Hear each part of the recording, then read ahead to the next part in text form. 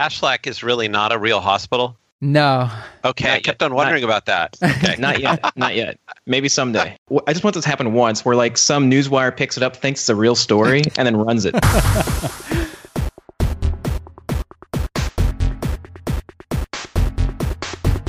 Curbsiders podcast is for entertainment, education, and information purposes only, and the topics discussed should not be used solely to diagnose, treat, cure, or prevent any diseases or conditions. Furthermore, the views and statements expressed on this podcast are solely those of the host and should not be interpreted to reflect the official policy or position of any entity aside from possibly Kashlak Moral Hospital and affiliate outreach programs. If indeed there are any, in fact, there are none. Pretty much, we aren't responsible if you screw up. You should always do your own homework and let us know when we're wrong.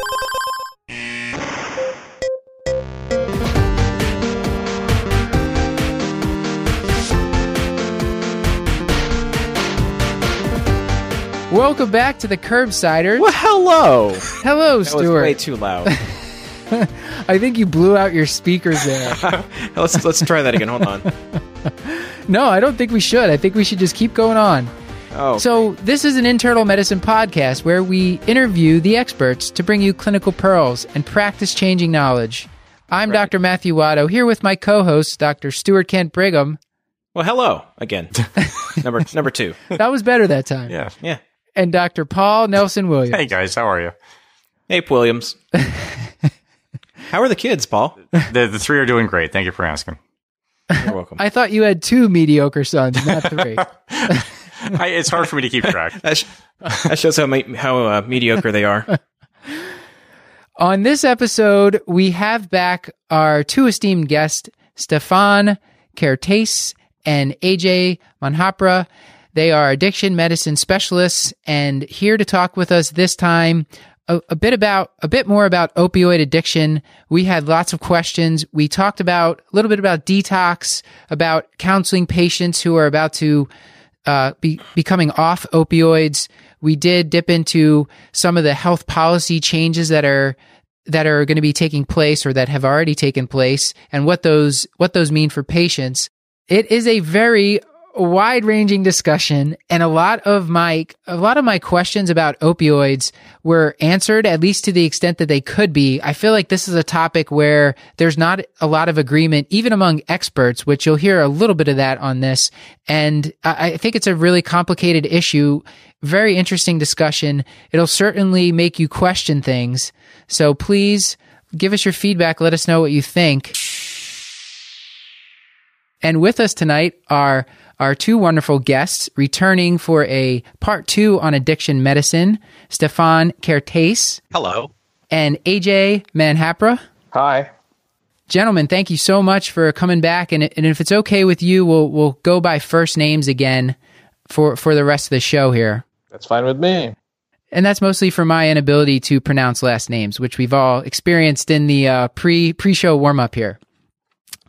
Let's, before we get back to talking about opioids, I'd like to ask you each, Stefan, did you have any sort of pick of the week, whether it's a medical app or a book, something that you can recommend to the audience that you've recently found helpful or interesting?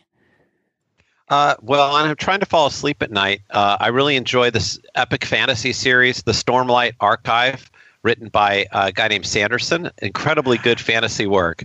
And when you're overworked and overwrought about issues like opioids and addiction in society, this is just a beautiful fantasy series with strong female characters. Yeah, what's funny about that fantasy series? I don't know if you know this or not, but the prose is written as though it's an anime. Oh, so wow! If you imagine it as if it's an anime, that's actually the perspective that the author took. So it's almost like junk food for the mind. It's really helping me cope. It is actually it's a decent book. This one time that I was in an undisclosed location and an undisclosed part of the world, I read through the first 2 books, and it kept me warm on those cold nights. I've had no time to read anything for the past month. I've been obsessively working on a couple of manuscripts, so it's all my time is. But Bob Dylan has a new album, which is fantastic.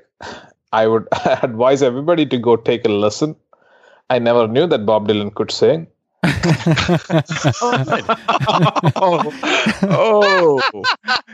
Oh. Paul or Stuart, did you have a pick of the week you wanted to give here? I'm gonna abstain. No, I'm going to abstain. That's good for me. I think Paul wants to add something though. But I think I'm going to recommend a book, actually, rather than a movie for a change. Maybe I recommended it before. Again, I've lost track because I don't listen to the show. But Maybe last week. Yeah, maybe so. But so I'm a huge Kurt Vonnegut fan. I actually consider him one of my few heroes in life. And I think one of his underappreciated books is the book Dead-Eyed Dick, which came out in 1982. And it's like most of his books, it's kind of hard to sum up thematically. This is going to make it sound more depressing than what it is, but it basically is about this kid who inadvertently shoots a pregnant woman on Mother's Day and the guilt that he carries with him for the rest of his life and how it impacts him. Oh my gosh, that sounds devastating. It's not an easy read, but everyone loves to quote Vonnegut. No one knows what books the quotes are from, but most of them, or a lot of them, are from this book. But no, there's a lot of quotable Vonnegut in this about this still being the Dark Ages, and his principal objection to life is the fact that it's possible to make perfectly terrible mistakes. So those are kind of the underrushing philosophies of the entire thing. Like I said, it's not an uplifting book, but it's not quite as crushing as it made it sound out to be. But it's Vonnegut, so it's worth reading. So I hear if you want to be depressed, read Vonnegut. If you want to be uplifted, read Stormlight Archives. I feel like that's probably right. Yeah, that's two wildly divergent opinions. The Vonnegut book, is it from an anime perspective? God forbid. It's about time anime just got punishing. With that, maybe we should go to a case from Kashlak Memorial Hospital. And this is a patient based on a real case, but de-identified and changed up slightly. This was a 32-year-old male presented in clinic to the office with his wife, basically saying that he has active opioid addiction, using IV heroin daily, and says that he's ready to quit but doesn't know how, wants to know, can we help him? And he has a history of anxiety, PTSD, and hasn't really seen a doctor for quite a while, is not really on a lot of medications. So where we want to take this on this discussion is getting a little bit more in depth about what might treatment, what might detox look like, and how can we help these people. But I think first, we talked about this a little bit in pre-recording, and I think this would be an interesting place to start. Stefan, can you give us a little bit of your view on this controversy? Is opioid use disorder, is it a disease, or is this something other than that? So first of all, if you give me only two choices, if you say it's a moral flaw or it's a disease, I'm with disease. Okay. I don't really want to get into a zone of punishing and scorning people who have this particular challenge, because we all have our challenges. Conversely, I find the disease concept, particularly if you speak of it as just a brain disease, confining. So I would say that addiction is, to some degree, everything we've ever thought it was, which is to say it's a very disordered set of choices that cause harm with compulsion to engage in those choices. And the choices are conditioned on your biology, on your genetics, on your economic situation, on your social environment, on your sense of your own opportunities, and on existential and spiritual issues as much as anything else. And we need to respond as doctors very often by looking at it as disease, but we have to understand that the actual outcomes are extraordinarily heavily driven by a range of other factors, many of which have a lot to do with agency and choice in the individual, and forces that we don't always fully understand. So can I ask, I was listening to this, and if I just substitute in type 2 diabetes, I don't know that I would actually change much of what you said at all. So how are you making, no, and I'm being serious, but and then how then are you differentiating that from sort of a classic disease, I guess? I think I can just shut up. Oh, yeah. Okay. So if I have a person who has type 2 diabetes, and I say, you know what, there's something very serious going on. You're going to lose your job if you don't stop having type 2 diabetes, or your pregnancy is going to go disastrously wrong unless you stop having type 2 diabetes. And up until now, whenever you've needed treatment, you've taken a medicine for it, and the medicine worked fine. But I said to you, know what, the medicine is also not available to you because, but there's an overwhelming issue now. Your pregnancy will be destroyed unless you stop your diabetes right now. A lot of addiction patients will just stop it. The average person will not be able to stop their diabetes instantaneously in response to being told that their pregnancy could be lost.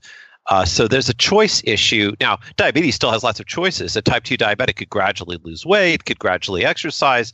They could do a number of things to improve the biological situation that they are in partly from, a variety of forces that came to bear upon them. But they won't likely stop on a dime and exert all of their will to suddenly make the disease condition appear to disappear. So I think it's kind of different. AJ, what do you think? This is highly problematic, right? Here's what I think. What data tells you. So the best data we have is the Vietnam heroin study. So around 40% of the people who came from Vietnam were heroin addicted or some form of dependence. A year later, they came and re-interviewed them. Only 12% were. 12% of the 40%. That is around 3-4% were dependent on heroin, right? So that says it all, right? If the addiction sets up in the right environment with the right availability, with the lack of other choices for a particular purpose, whatever it is, being happy, being stress-free, being, those things. And if they keep on using it for those particular purposes, a proportion of them will develop a disease state. Not everybody does, only a small proportion. So that is what addiction is. And if you look at the natural history of addiction, on average, whether it's alcohol use disorder, cocaine use disorder, heroin use disorder, average addiction lasts for about 5 years, and they quit by themselves.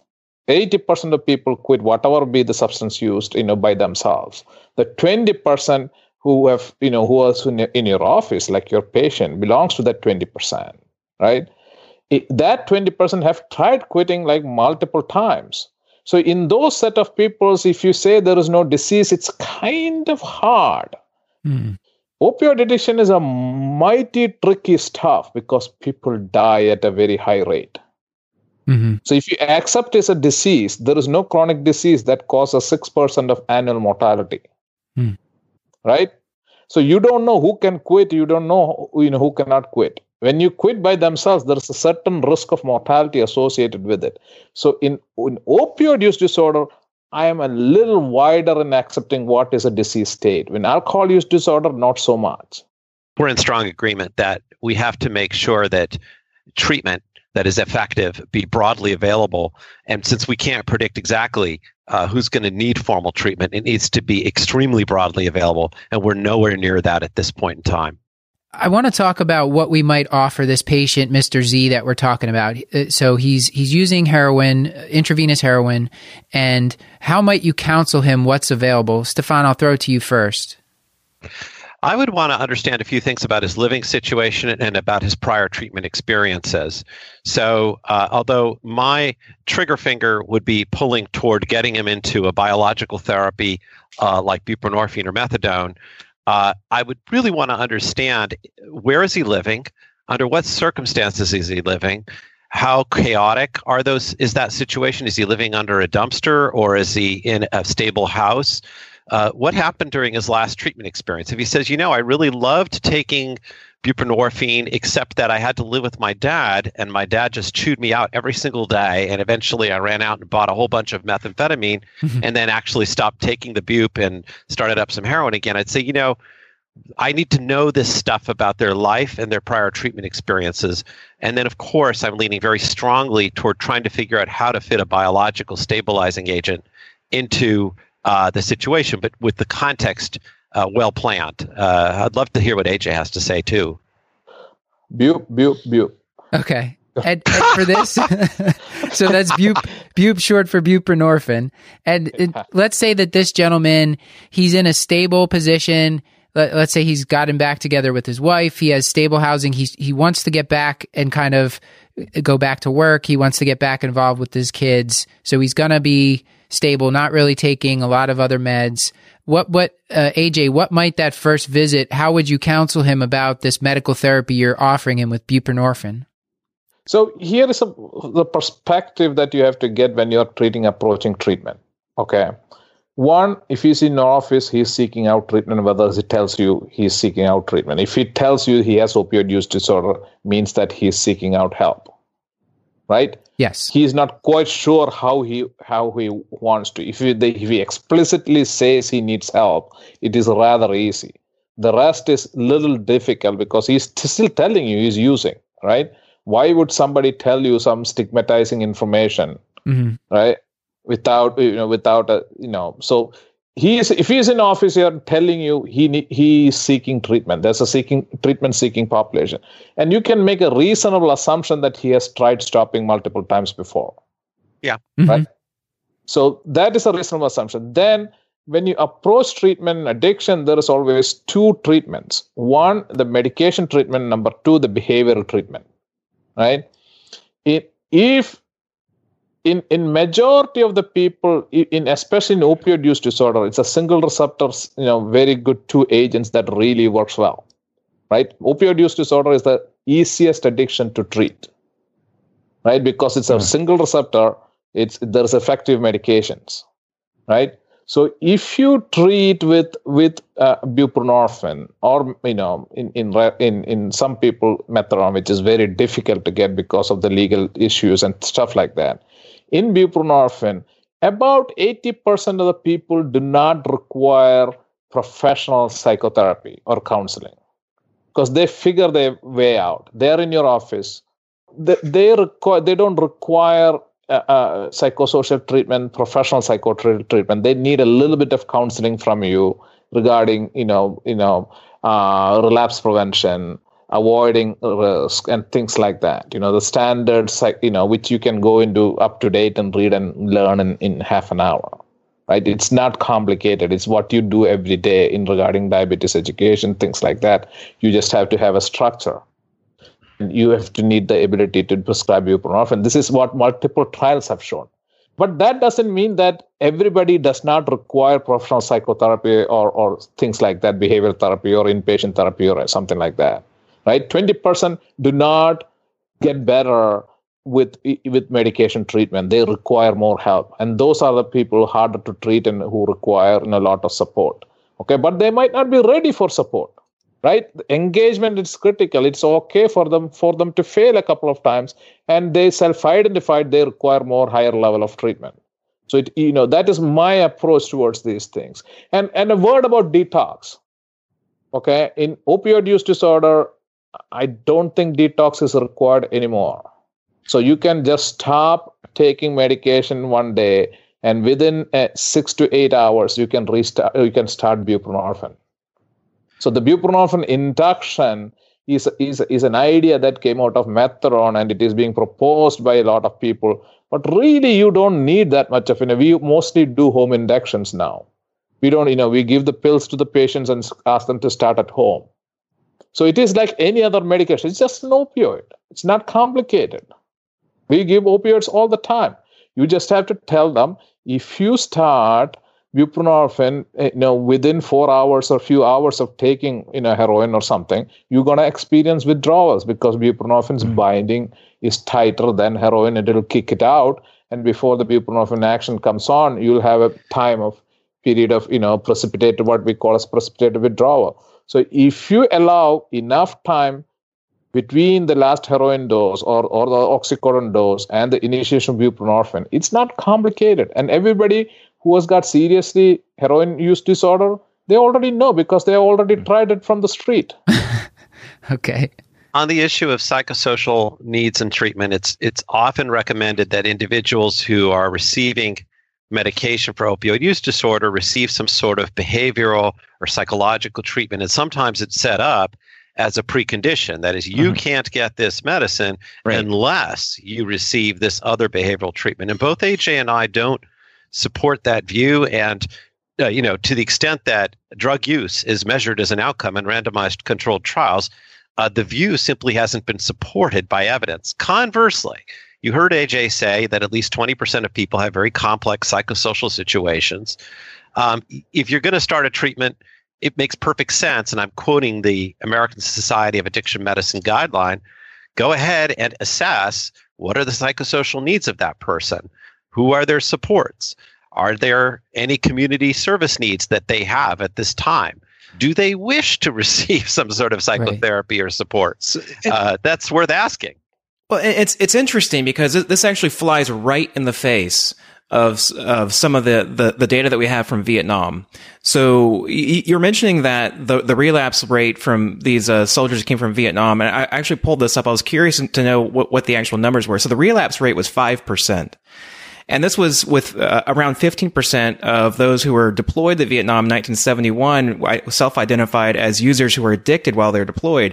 And what they did was that they outsourced their behavior. They basically forced these soldiers to stay in theater until they were clean and clear, and then they allowed them to come back to the United States. So this wasn't a, hey, do you need do you need this? It was forced upon them. And the conclusions that were made was that by outsourcing this behavior, it forced a change that they otherwise wouldn't have adopted themselves. And so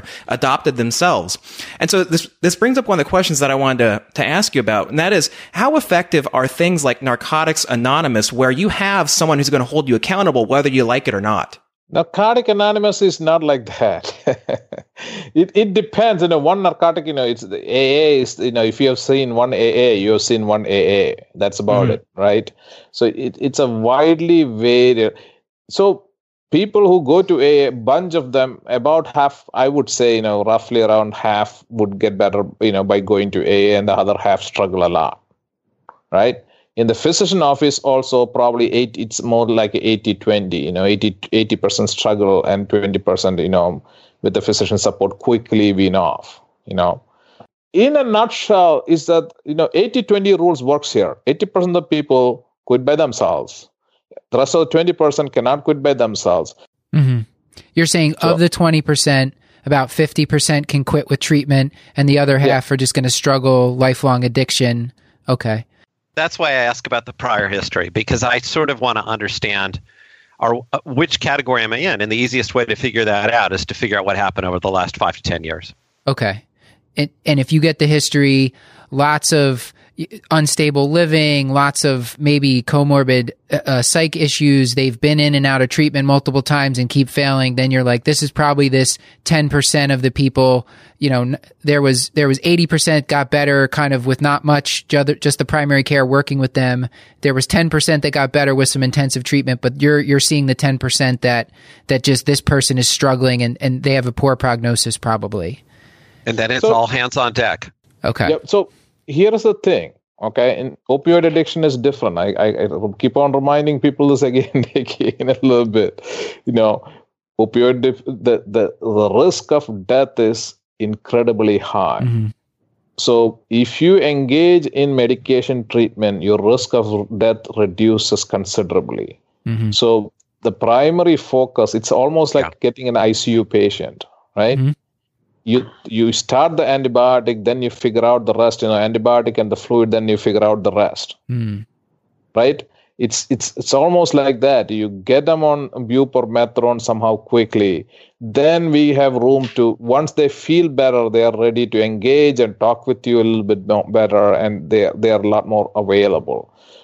The psychiatric illness adds a level of, your PTSD adds a level of complication to the whole treatment, because the dependence has a particular property, okay, where it enslaves every single symptom that you have, every single psychological symptom that you have, and uses them in its service. It's not only the drug they are dependent upon, it's the particular way they take the drug, the motor activity of taking the drug they are dependent upon. Mm-hmm. So your body is focused on maintaining a particular level of type of supply of this drug to keep the normalcy, right? So that is driven, and when the kind of, I explain this patient in a simplistic term, when the body is not able to maintain that balance, your brain has no capacity to come and whisper in your ears, go take opioids. Okay, it gives you pain, makes you feel terrible. It causes PTSD symptom worsening. So when people have active addiction and psychiatric disorders, it is very difficult to discern what is driving. I tend to assume it is dependence. Once you treat the dependence, then the rest, then you make an assessment on what is left. And one other technique is to go back in history and figure out what started first. Did the PTSD start first or the addiction start first? Mm-hmm. Right? So if you have PTSD, your predilection for addiction. If you have addiction, your predilection for PTSD. So it's a complicated world, but it is a perfect world for internists. Stefan, I wanted to ask you, I know you do some inpatient medicine. Let's say you were seeing this patient in the hospital, let's say he got admitted for cellulitis or something like that, related to his IV heroin abuse. Now he's moving towards discharge. How do you know which patient is going to need inpatient versus outpatient? And with his history of PTSD and anxiety, would you consider him for like a dual diagnosis inpatient rehab? This is a thing that I think we face pretty commonly as internists in the hospital. Oftentimes, the key question comes down to whether we're discharging the patient with an indwelling line. Mm-hmm. And the issue is where can that line and the therapies that go through it be least likely to get messed up. Okay. So in that situation, at least my pattern has been, if there's going to be, let's say, 6 weeks or 4 weeks of intravenous antibiotics, and I don't have a crystal clear addiction treatment plan in place, and that's often the case, sadly, then I'm going to try to push for a place that they can stay at where ideally they're going to receive an opioid, preferably buprenorphine or methadone or whatever, while they're in that place for the duration of the intravenous therapy, because I want to complete that therapy. That does not address the actual treatment of the addiction, of course. Mm-hmm. But let's imagine that it's kind of a brief cellulitis thing. We're going to be finished in 6 days in the hospital. And then ideally what I'd like to do is have that person placed according to their actual need, where if you look at these criteria from the American Society of Addiction Medicine, the severity of the problem, the severity of the coexisting psychiatric concerns, and the social instability of their life are what are going to drive you to make a recommendation. On average, most people should be treated as an outpatient, particularly if they have a place to live.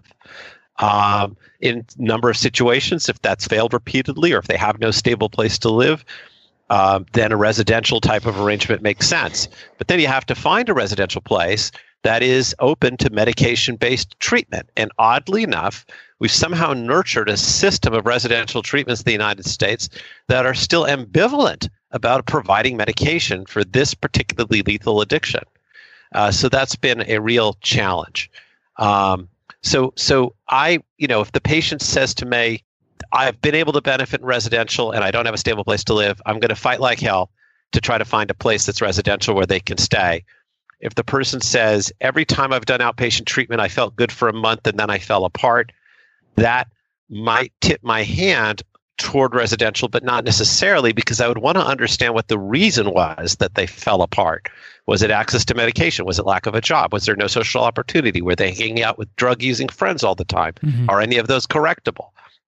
So a lot of the decision is contextually based on why the last time failed from the point of view of the patient. And sort of that's how I maneuver around this. And I'm happy to hear others pipe in. So it sounds a little bit like a shared decision making with the patient, like kind of assessing their risk. And one of the questions to follow up on what you said before we go to AJ was just, how do you is the severity assessed? When I was reading in the opioid use, like the DSM, they have those like 12 things that they list, and if you have more than 5 or something, it's severe. Is that how you're doing it, kind of checking off through the DSM criteria, or is it just an overall gestalt about the patient, whether it's a severe, moderate, mild? In my real day-to-day life, it's a gestalt and not based on running through a checklist. But the things I'm asking myself are there any overdoses? Is there no productive activity in the world for this individual other than seeking their drug and maybe committing occasional crimes to get their drug? Or are there productive activities where this drug use is an interruption? Does the person have any functional social relationships, or are they all a complete mess? Are there other substances being used in tandem with the opioid? So let's say they say, yeah, I use a lot of opioids, but I also use a lot of methamphetamine and cocaine because I don't quite feel right on opioids alone. Well, that to me factors into a more severe kind of situation. Mm-hmm. I wind up gestalting life circumstances, other substances used, availability of productive activity that they actually engage in, and social relationships. That's what I actually do. AJ, what's your approach? So, bupe. Why I say that is not I'm pushing a drug is because that is what experience and data shows, right? If you treat them medically in opioid use disorder, it's not like alcohol use disorder, which is a even more tougher scene, right? In opioid use disorder, if you treat them, they engage. They tend to engage, and the whole data regarding long-term inpatient treatment of addiction as a whole is kind of flaky. It is not that effective other than compared to outpatient treatment. So the intensive outpatient treatment also, especially in opioid use disorder, is not that effective. So the long-term outpatient treatment, the practicality of is most of them do not use medication treatment for opioid use disorder. So it's kind of risky to send them there, and then when they come out, you have to make sure there's a follow-up plan so that they don't relapse and they die. And I used to treat homeless people with bupe, right? Their only criteria is to show up, because our goal is very different, to keep them alive. So if they are showing up every week, and even if their heroin is positive, we give bupe because they show up. So they have a motivation to come back, and we treat them, we keep them. After 6 months, 7 months, okay, doc, I'm ready. It takes that much time to keep them engaged with your patients and with your empathy and keeping all your things down to get some of these people out of the mess they are in. We both agree strongly. In case there is a difference of tonality, but both AJ and I strongly agree that the medication component needs to be available for almost every person who would come in for treatment, probably everyone.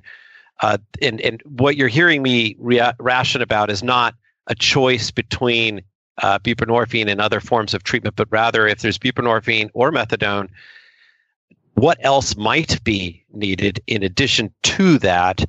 And I'm thinking of a patient where they have opioid use disorder that's extremely severe. They don't use any illicit opioids when they're on buprenorphine. They do use cocaine and amphetamine and alcohol despite the buprenorphine. That person has a pretty chaotic life. The problem we've had is every residential program they go to punishes the patient for using the alcohol or that going out for a break and buying cocaine. They punish them by stopping the buprenorphine and ending their treatment in the residential program. And they say, oh, we can't prescribe the buprenorphine. It's unsafe because the patient has taken cocaine and methamphetamine right when they went out on their earned break. And of course, they're making a terrible error. They're discharging the patient to the streets where there's lethal opioids at every corner. And essentially saying we'd rather play dice with this person's life on the fentanyl front than have to deal with the complexity of a very difficult patient. So I agree very much on the medication therapy. It's just that I'm always wrestling with what else is needed and can I get it? What I wanted to ask about the buprenorphine therapy is, are you in the majority of addiction medicine physicians in recommending the medical therapy, or is there a contingent that is recommending just sort of taper to abstinence? That would be the first question. Then I'll have a follow-up. So it's a mixed bag. The idea that you have that an opioid is a treatment for an opioid addiction is cognitively dissonant to most people. Right? It is just it is a difficult concept to accept. Right?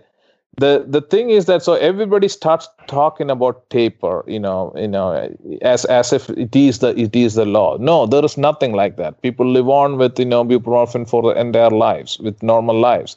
People live with methadone in their lives. It is risky, but it is better than dying. Right? Yeah, that's true. Right? And a life of crime. And the life of crime and life of infection and all those things. It is much far better than, we forget that, there's a 5% risk of hypoglycemia with insulin every year. Hypoglycemia can be deadly, but we still use insulin, right? So nothing in medicine is risk-free.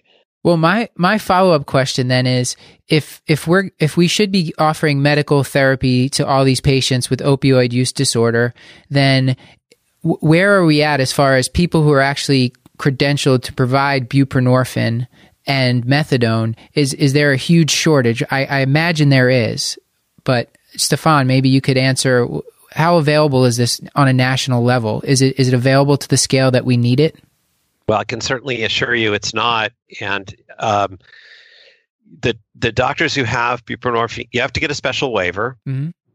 The waiver requires fulfilling a number of, you have to do about 8 hours of training, which is not by itself prohibitive, but then you also have to be prepared to make certain assurances to the federal government to protect that waiver, which requires a system of measurement and tracking. In principle, I think it's the DEA can come in and sort of review you any time to see if you're upholding the conditions. Now, if you're prescribing buprenorphine off-label for treatment of pain, which obviously there's a lot of overlap, those rules don't apply. But if you're treating addiction per se, these rules do apply. And historically in my institution, I actually have not, but I'm trying to get now, had not obtained a waiver because I wasn't sure exactly how to fulfill the rules of my institution and the rules of the DEA at the same time. And therefore, I would always refer to somebody upstairs. So if I have that barrier and I'm an addiction-trained doctor, I think it's quite a bit more severe in regular primary care and among plenty of doctors who just don't really feel prepared or comfortable seeing people with addiction. And even the people who do get the waiver, such that in principle they could prescribe buprenorphine, a large percent of them care for just a few patients. And when there's sort of exploration as to why, they say, well, I'm not sure I know how to take care of these people. Paul, did you want to comment on this at all? No, I mean, you actually just described the exact boat I'm in. So thank you for bringing that up, Dr. Watto. Yeah, no, I'm licensed to prescribe buprenorphine, but you have to provide an assurance that you actually have a referral and sort of social service network in place, which quite frankly, we do not at this point. And sort of the mechanics of it, it's not something I'd ever done before.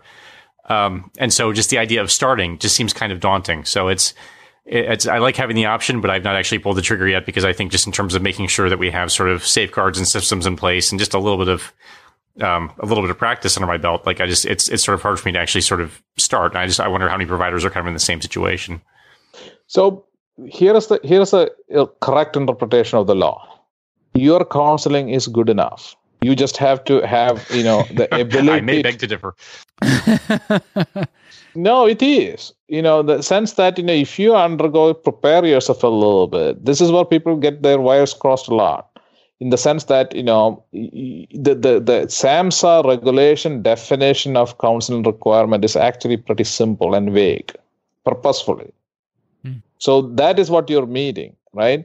Then if the patient requires higher level of care, do you have a mechanism of referring them out? And most hospitals in most cities have, they have community service board, they have, other places, which is easily, you do a Google search, you can find, right?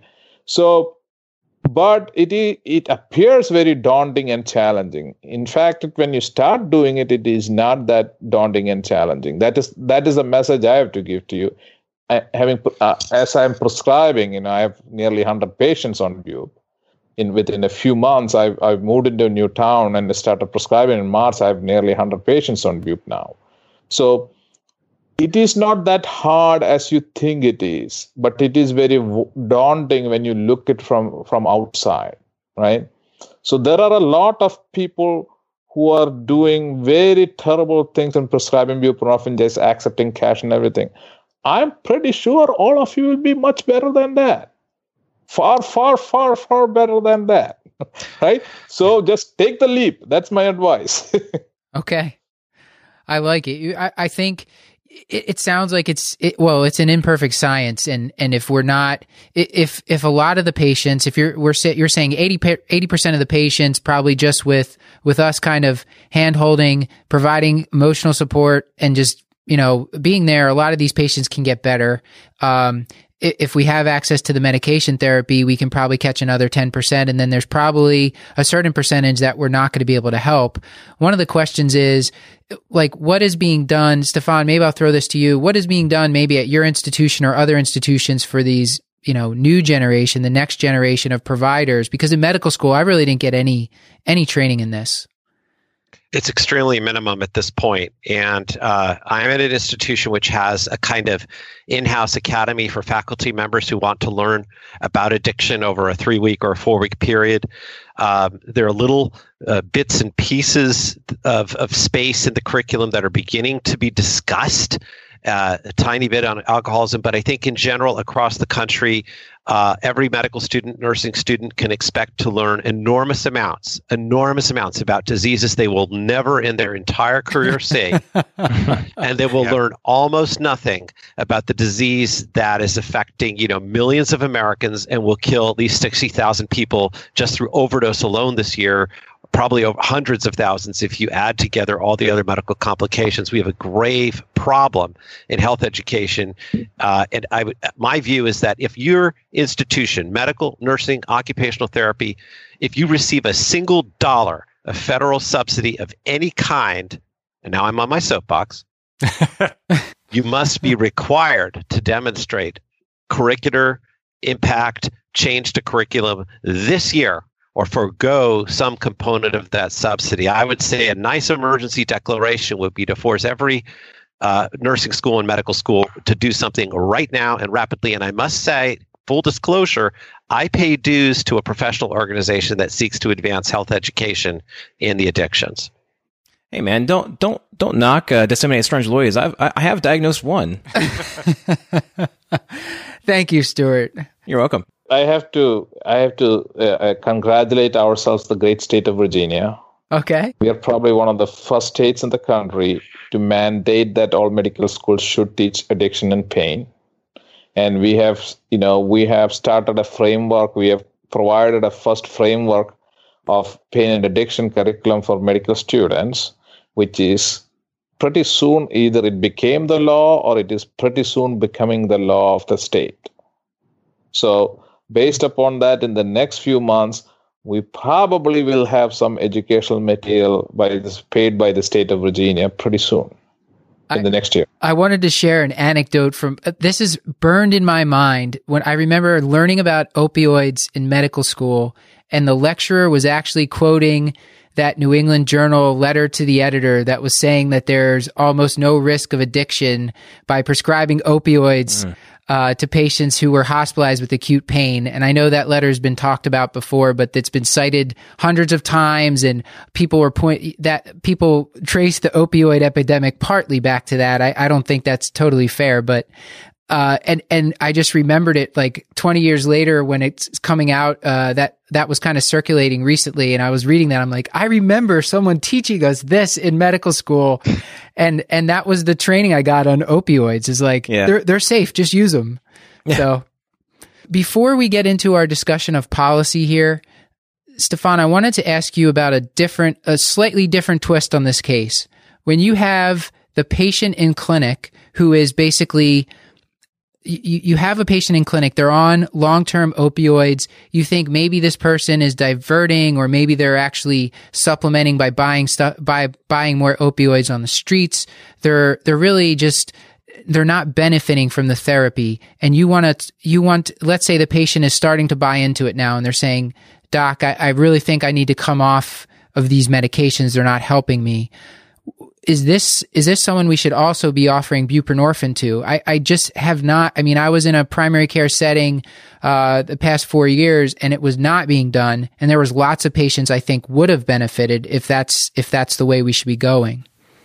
So I take it that you've changed the frame a little bit to somebody who's been on long-term opioids for a diagnosis of chronic pain. Yes, but where we have reason to believe, based on the duration of the therapy, that there's dependence of a physiologic nature and maybe something more complicated. And Dr. Manhapra recently published a superb paper in the journal Substance Abuse about exactly this group, the sort of complex persistent dependence patients.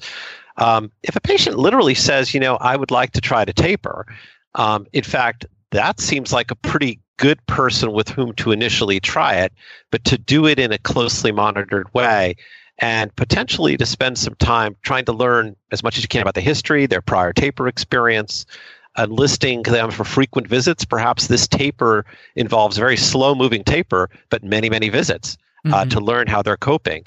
But I would be pretty open to saying, a safer way to stabilize here might well be to make a switch to buprenorphine. And I must say, when that question comes up, I very often text or call the other man on this podcast, Dr. Manhapra. Okay. Thank you, Stefan.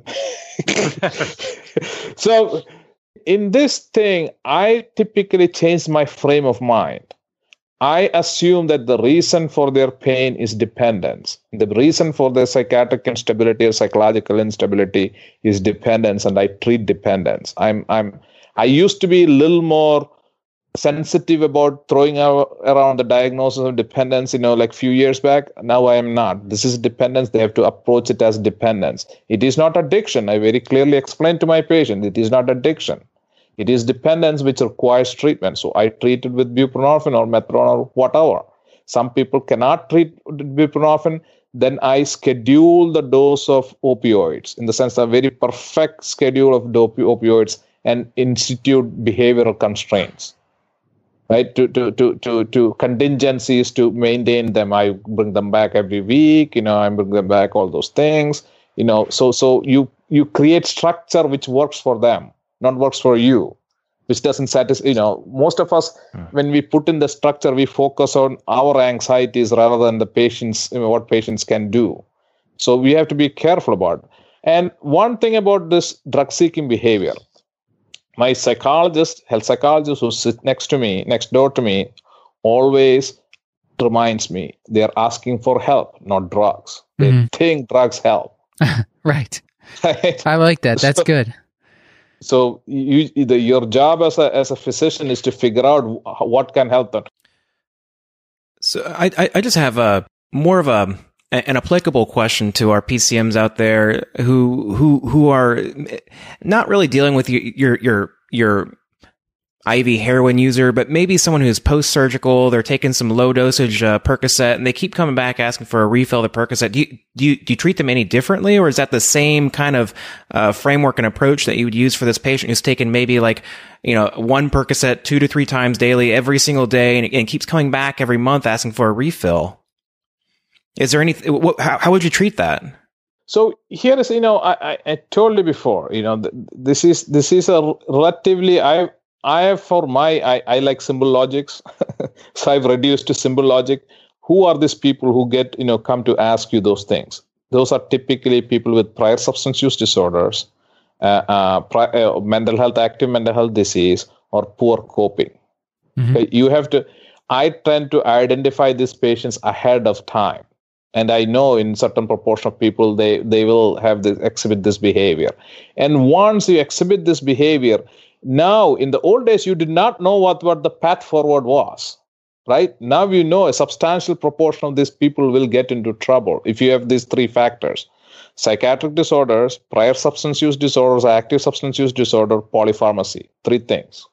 So if you have those things, and most of these people who return and keep on asking will have any of these things. Mm-hmm. Either you don't know it, or you have not paid attention to it. They have not told you, or you've not, it's not available in the records or something. They will have one of these problems for most, not all. So I would concentrate on that and kind of explain to them that, this is the road you are looking at. Do you want to be sitting in a physician office 10 years down the road, or 2 years down the road begging for opioids? So you have to make it their problem. And it is the physiology of pain tells you that if you catch them before it becomes a big serious problem, it is a controllable problem. Chronic pain is not due to persistence of injury. This is an idea people miss all the time. Chronic pain is not due to persistence of injury. Chronic pain is due to persistence of fear. Subconscious fear. So chronic pain is not due to persistent injury. I don't know how to explain it any other way, but that is what the neurobiology says. So this is why back surgeries fail, because the problem is not in the back. So when people typically all injuries heal within 3 months. Why am I so cocky about it? Because that is the basis of why we do surgeries. Mm-hmm. We cut open a guy, sew it up, it'll heal in 3 minutes, or they get used to it, like in colostomy, right? Colostomy is a complete disruption of normal pathology, but people get used to it. So in 3 to 6 months, all injuries heal or body get used to it, or people are no more. Mm-hmm. So in 3 of these situations, pain is not useful. So any pain that persists beyond that time is a biologically useless pain. And the thing is that because it feels like the real pain, we go and connect with the organic pathology quite a bit, and we do a lot of things, and we mostly fail with that. I just want to underscore, in general, I experience AJ as my guru on these issues, and I continue to entertain a degree of discomfort with this argument that once you see a pain that is endured, that there's sort of no physical contributor worth discussing. I don't think I have a proof for or I don't even know if I should provide a proof for why I haven't yet fully bought in. I just want it on record that I haven't completely adopted that. I think it's hard because these patients think they have a problem. So in some cases, they've thought they had this problem for decades, and to convince them that they don't is an issue. When they're still persistent that they want to keep going with the opioids, do you just keep going with the opioids even if they want to escalate the doses despite that there's no evidence that you're benefiting them? I mean, this is in primary care, this was like the question I dealt with all the time. And it's tough. So I don't expect you to have a perfect answer, but how do you guys handle it? First of all, you have to think diagnostically. What are the other things that you might be missing? Mm-hmm. The patient may have a very anxious style. They may, in fact, be highly oriented toward dependent, and they may have an unexpected new disease that you need to evaluate for. So that you shouldn't set that aside. Mm-hmm. I recently just got notes about several so-called chronic pain patients whose other diagnoses were quite significant iatrogenic problems that were completely missed by their so-called pain experts who were hell-bent on managing opioids rather than evaluating the patient. The other thing is the mental health conditions that Dr. Manhapra spoke about earlier is, so somebody has a serious set of coping challenges that maybe involve anxiety, existential angst, depression, PTSD. Well, those things have to be treated. If I were to develop a shared model, I might come up with a shared model of what's going on with my patient. Say, look, you don't have a very serious diagnosable problem at the level of the surgery you're recovering from, but I feel your anxiety up to the ceiling each time we meet each other. Do you feel it? And if they were to say, well, yeah, I do, actually, I might say, well, can we establish a plan where you begin to work with me on the mental health stuff, and for a short period of time or for a defined period of time, I will not be elevating doses, but I'm not going to stop this pill right away. I want you engaged with my psychologist and with me, and you can trust that I'm going to be reevaluating and likely moving the dose down over time. But I want this to be in the context of a relationship where you can trust me and understand that I'm not going to let go of you. That's great. And this is kind of reminding me, when we did our episode on fatigue, we did our episode on fibromyalgia, it kind of touched on this, where you have to tell the patient, like, if you're not sleeping, if you're not doing some sort of activity, you don't even have to call it exercise because that intimidates people. And if we're not treating your mood disorders or your PTSD, we have no chance at getting this pain. And I always try to get the patients on board with that. AJ, is there anything else that we're missing from this puzzle here? If you are, this is my kind of, anecdotal principle. If you are above 50 to 80 milligrams of oral morphine equivalent per day and you're not getting pain control, there is something else I've not figured out. Mm. Right? In most people, if there's a war injury, if you've been ICU for 6 months, different equation, right? If you had 15 surgeries and you ended up on 600 milligrams of morphine, very different issue. But in most people, in an average chronic back pain, if you have above 50, 60 oral morphine equivalents per day, and people are not getting pain control, there is something else we have not figured out. I want to use this and I want to, you're bringing up the morphine equivalents. I want to use this as a segue into talking a little bit about health policy here.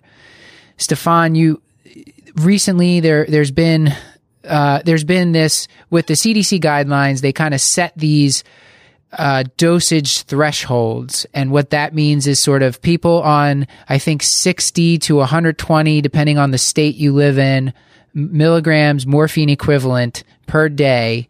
Some places were saying if patients are on more than that, then that's going to cause some sort of an intervention where it flags the chart, or maybe the pharmacy gets flagged at the pharmacy. Can you talk a little bit about what you think this means for patients? And it sounds like, AJ, you're saying there might be some clinical relevance to this, that those patients you should be questioning or taking a check in with them. But Stefan, can you talk about it a little bit? So, first of all, what I heard with AJ's discussion is that if you're dealing with somebody who has poorly controlled pain, and it's not the proverbial, 15 surgeries or terrible war injury, if you're sort of escalating doses kind of in response to a generic complaint, you should be extremely cautious as you're looking at those dose escalations, because you're probably responding to complex forms of distress that require intervention, identification, and treatment.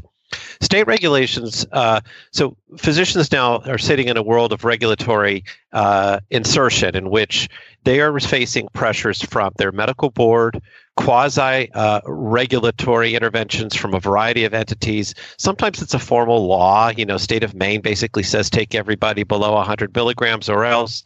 But very often it's the pharmacy benefits plan, the health insurer, the state board, the employer, and what you've heard about the DEA investigation of your colleagues that leads you to understand as a physician that you're under pressure to have doses be lower.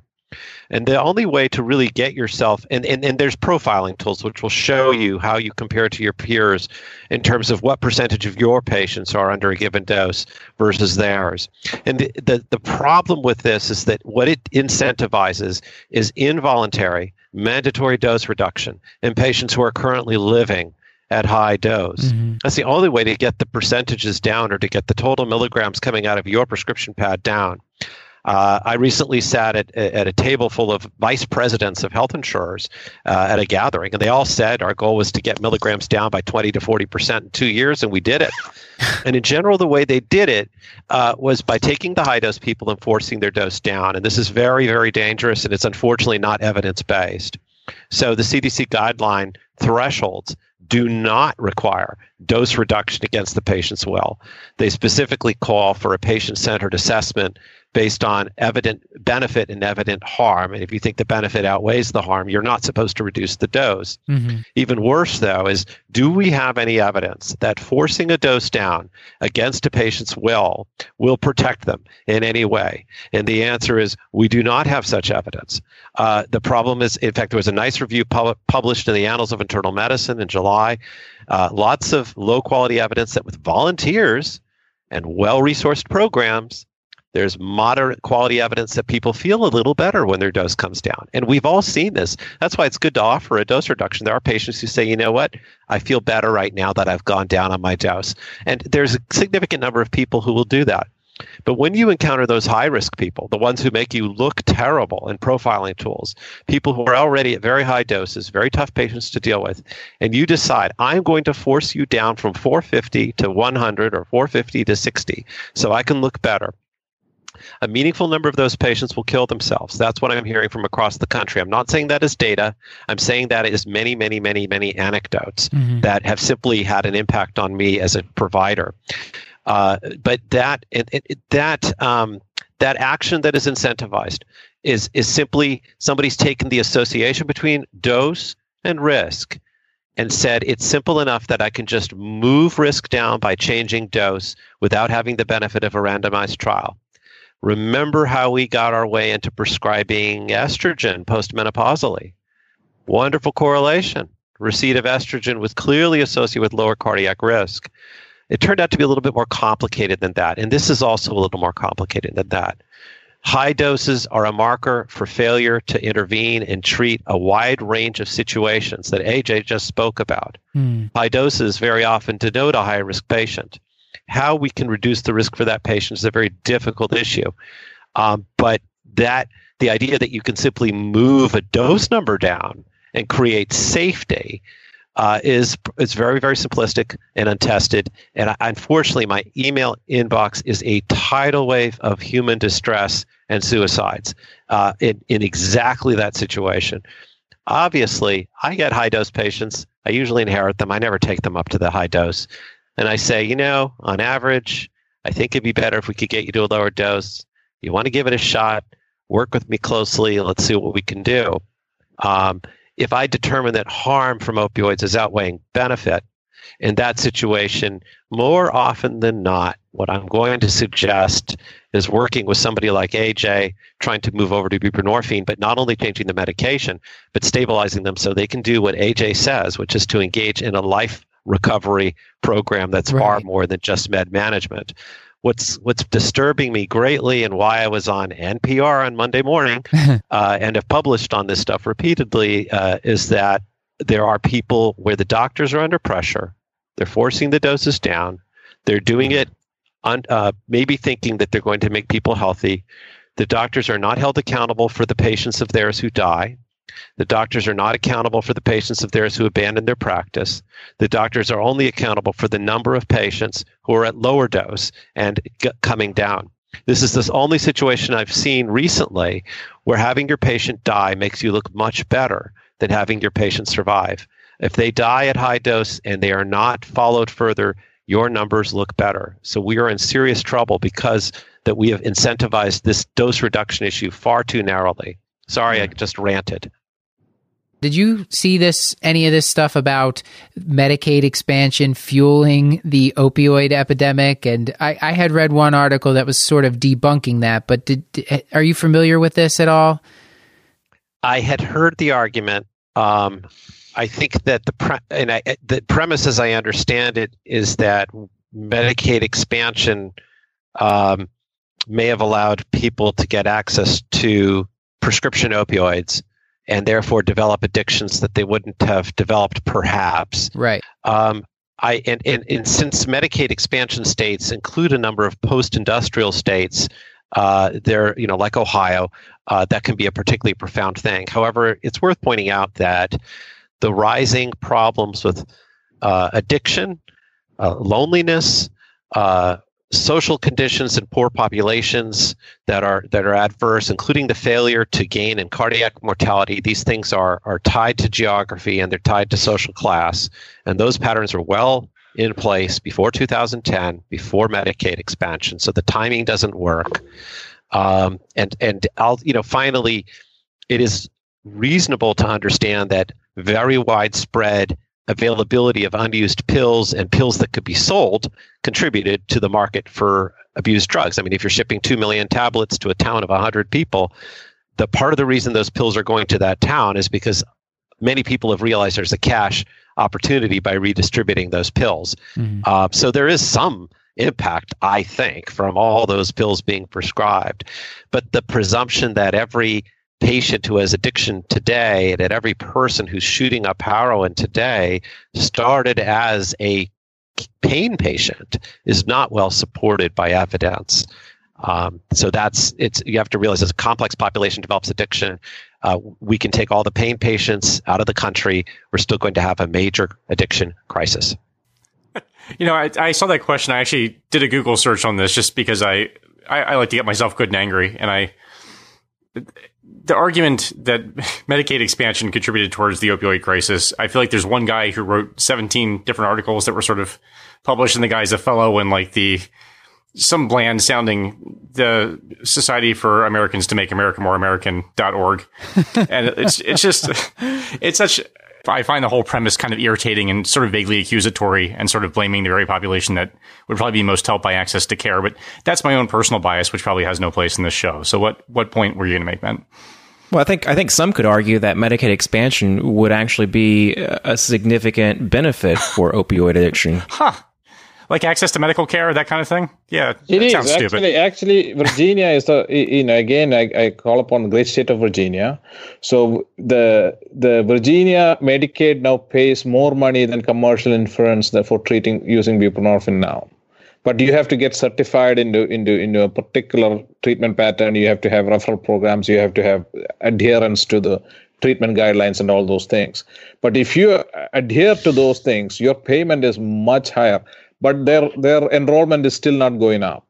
There was an article in the New York Times, the Upshot, September 2017, that we'll link to, and they pointed out the same as Stefan, that the increase in opioids, this started long before the Medicaid expansion came into place, and they actually looked at states where Medicaid was expanded, and in states where it added the most patients to Medicaid, actually there were lower rates of opioid deaths there. And also there was a 43% increase in treatment for opioid use disorder in those states, expanding Medicaid. So, I mean, there was a lot of, and then the other thing that they said, you could also look at this and say probably expanding Medicaid increased the risk of medical errors because now more people are being exposed to healthcare, which I thought was a funny counterpoint, or kind of a morbid one. No, but it's a great point. And then also with global warming, we're seeing fewer pirate attacks. So really, it's all right there for you. Just it's cause and effect, people.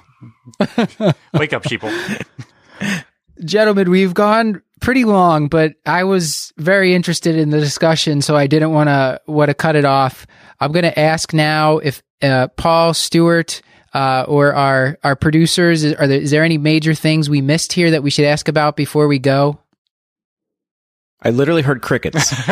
No, nothing for me.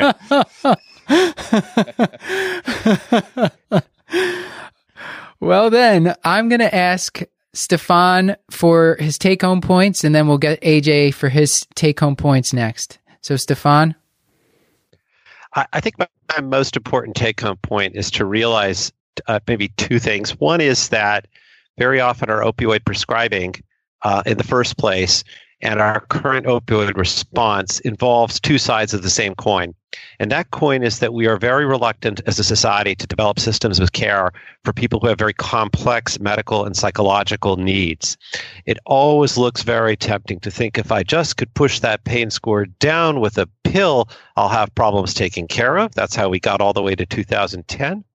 And it looks very appealing now to say, if I could just push those opioid doses down by acting like the virtuous hard ass that I really want to be, we're going to solve some complex problems. Both things are both are just the same coin, and it's a fundamental laziness and a lack of a serious intention to take good care of people. My other idea is AJ is brilliant, and I like listening to him. So I first of all, regarding opioid use disorder, it's a deadly disease. Treat it, please. It is easily treatable. It looks intimidating from outside, but it is very simple. Relatively one of the most simplest thing you will do when you get into it. It is treating opioid use disorder is extremely simple in 80% of the people. It is plain. You treat them, they get better, they hug you, they think you are the best thing after sliced bread. It is fantastic, right? The second thing is that I'm looking at the two people who are not here and coming up as the future of our profession. Yes. Right?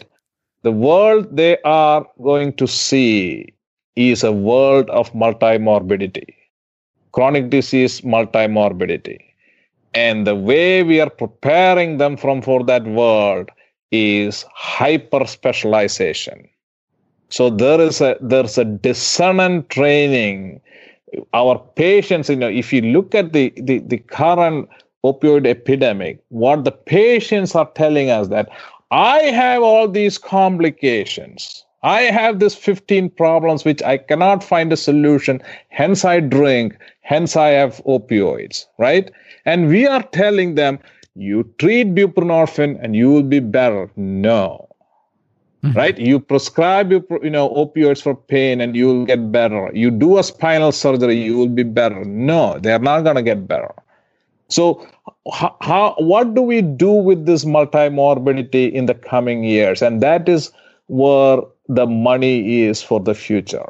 People who can figure out an answer to this, how to develop systems to manage those are going to be the Nobel laureates of the future. Awesome. Thank you so much, gentlemen. I had a lot of fun tonight, and I thank you so much for coming on the show. Yeah, thanks for coming back. Thank you. Bye-bye. Bye-bye. I think as clear as I'm going to get in the near future on this now. Yeah, I still have plenty of questions, but they made their point very clear, and it's just unfortunate. I think to some degree I disagree with their point. Which point? Well, the whole approach to even your post-surgical patient who's on low to moderate dosages of narcotics post-surgically, I was a little concerned about the framework and approach that they were using. But maybe I don't know what I'm talking about. Maybe I just need to approach it differently. But I'm willing to challenge my preconceptions. Yeah, I struggled with this one a little bit. I think I sort of. The point I was trying to raise earlier is really what they're describing sounded a lot like chronic disease to me.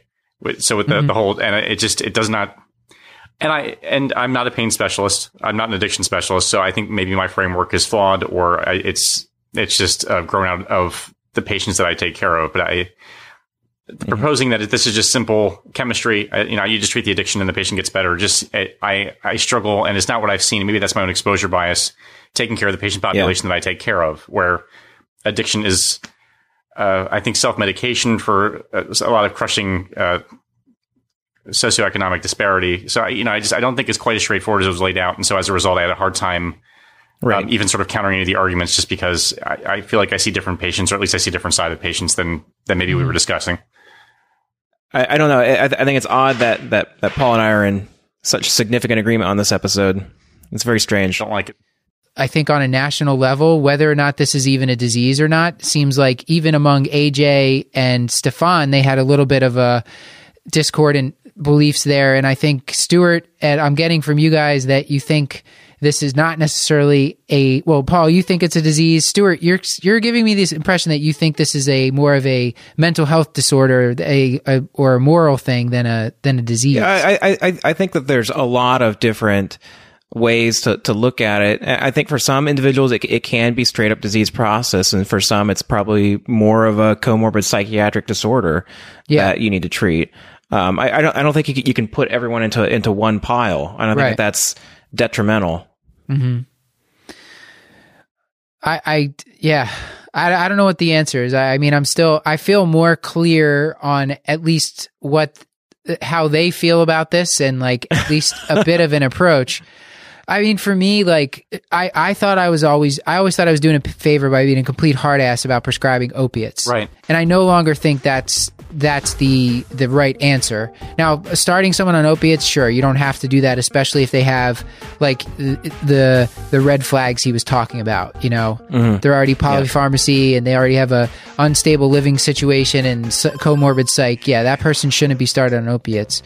But I think that just if that person comes to you and they're out of opioids, and you're is like either send them out to the streets or prescribe them, I think now with the right patient, I might actually prescribe them, where in the past there was no way in hell I would have prescribed them. Yeah. But they're talking about these like this risk of like the person goes and uses it on the streets. Now they're going to get like heroin laced with fentanyl and they're going to die, or they're going to commit suicide because they were on high doses and they got tapered down too quickly. So I don't want that I don't want that either. Well, I think this might make for a good, we can see what the audience response is to this, and we might want to do a follow-up roundtable or this might even be a good Facebook Live show, but I think this would be good to do another one.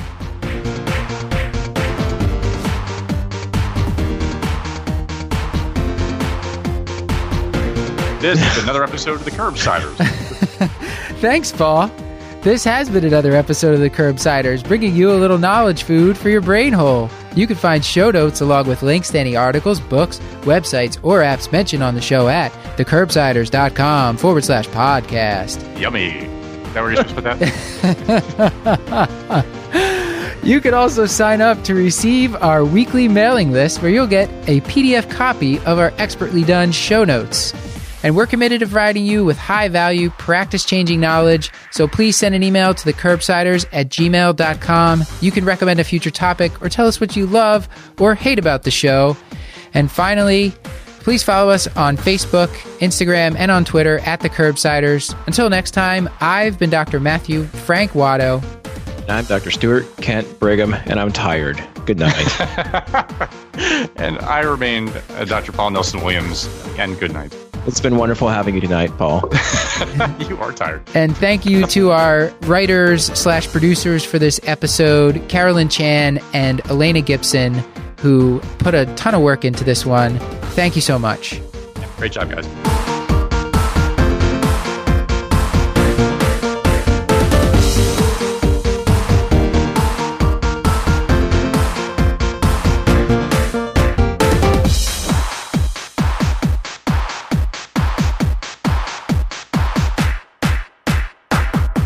Did Paul cut out for anyone else, or was that just my...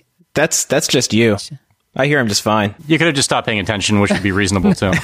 I'm sorry, Paul.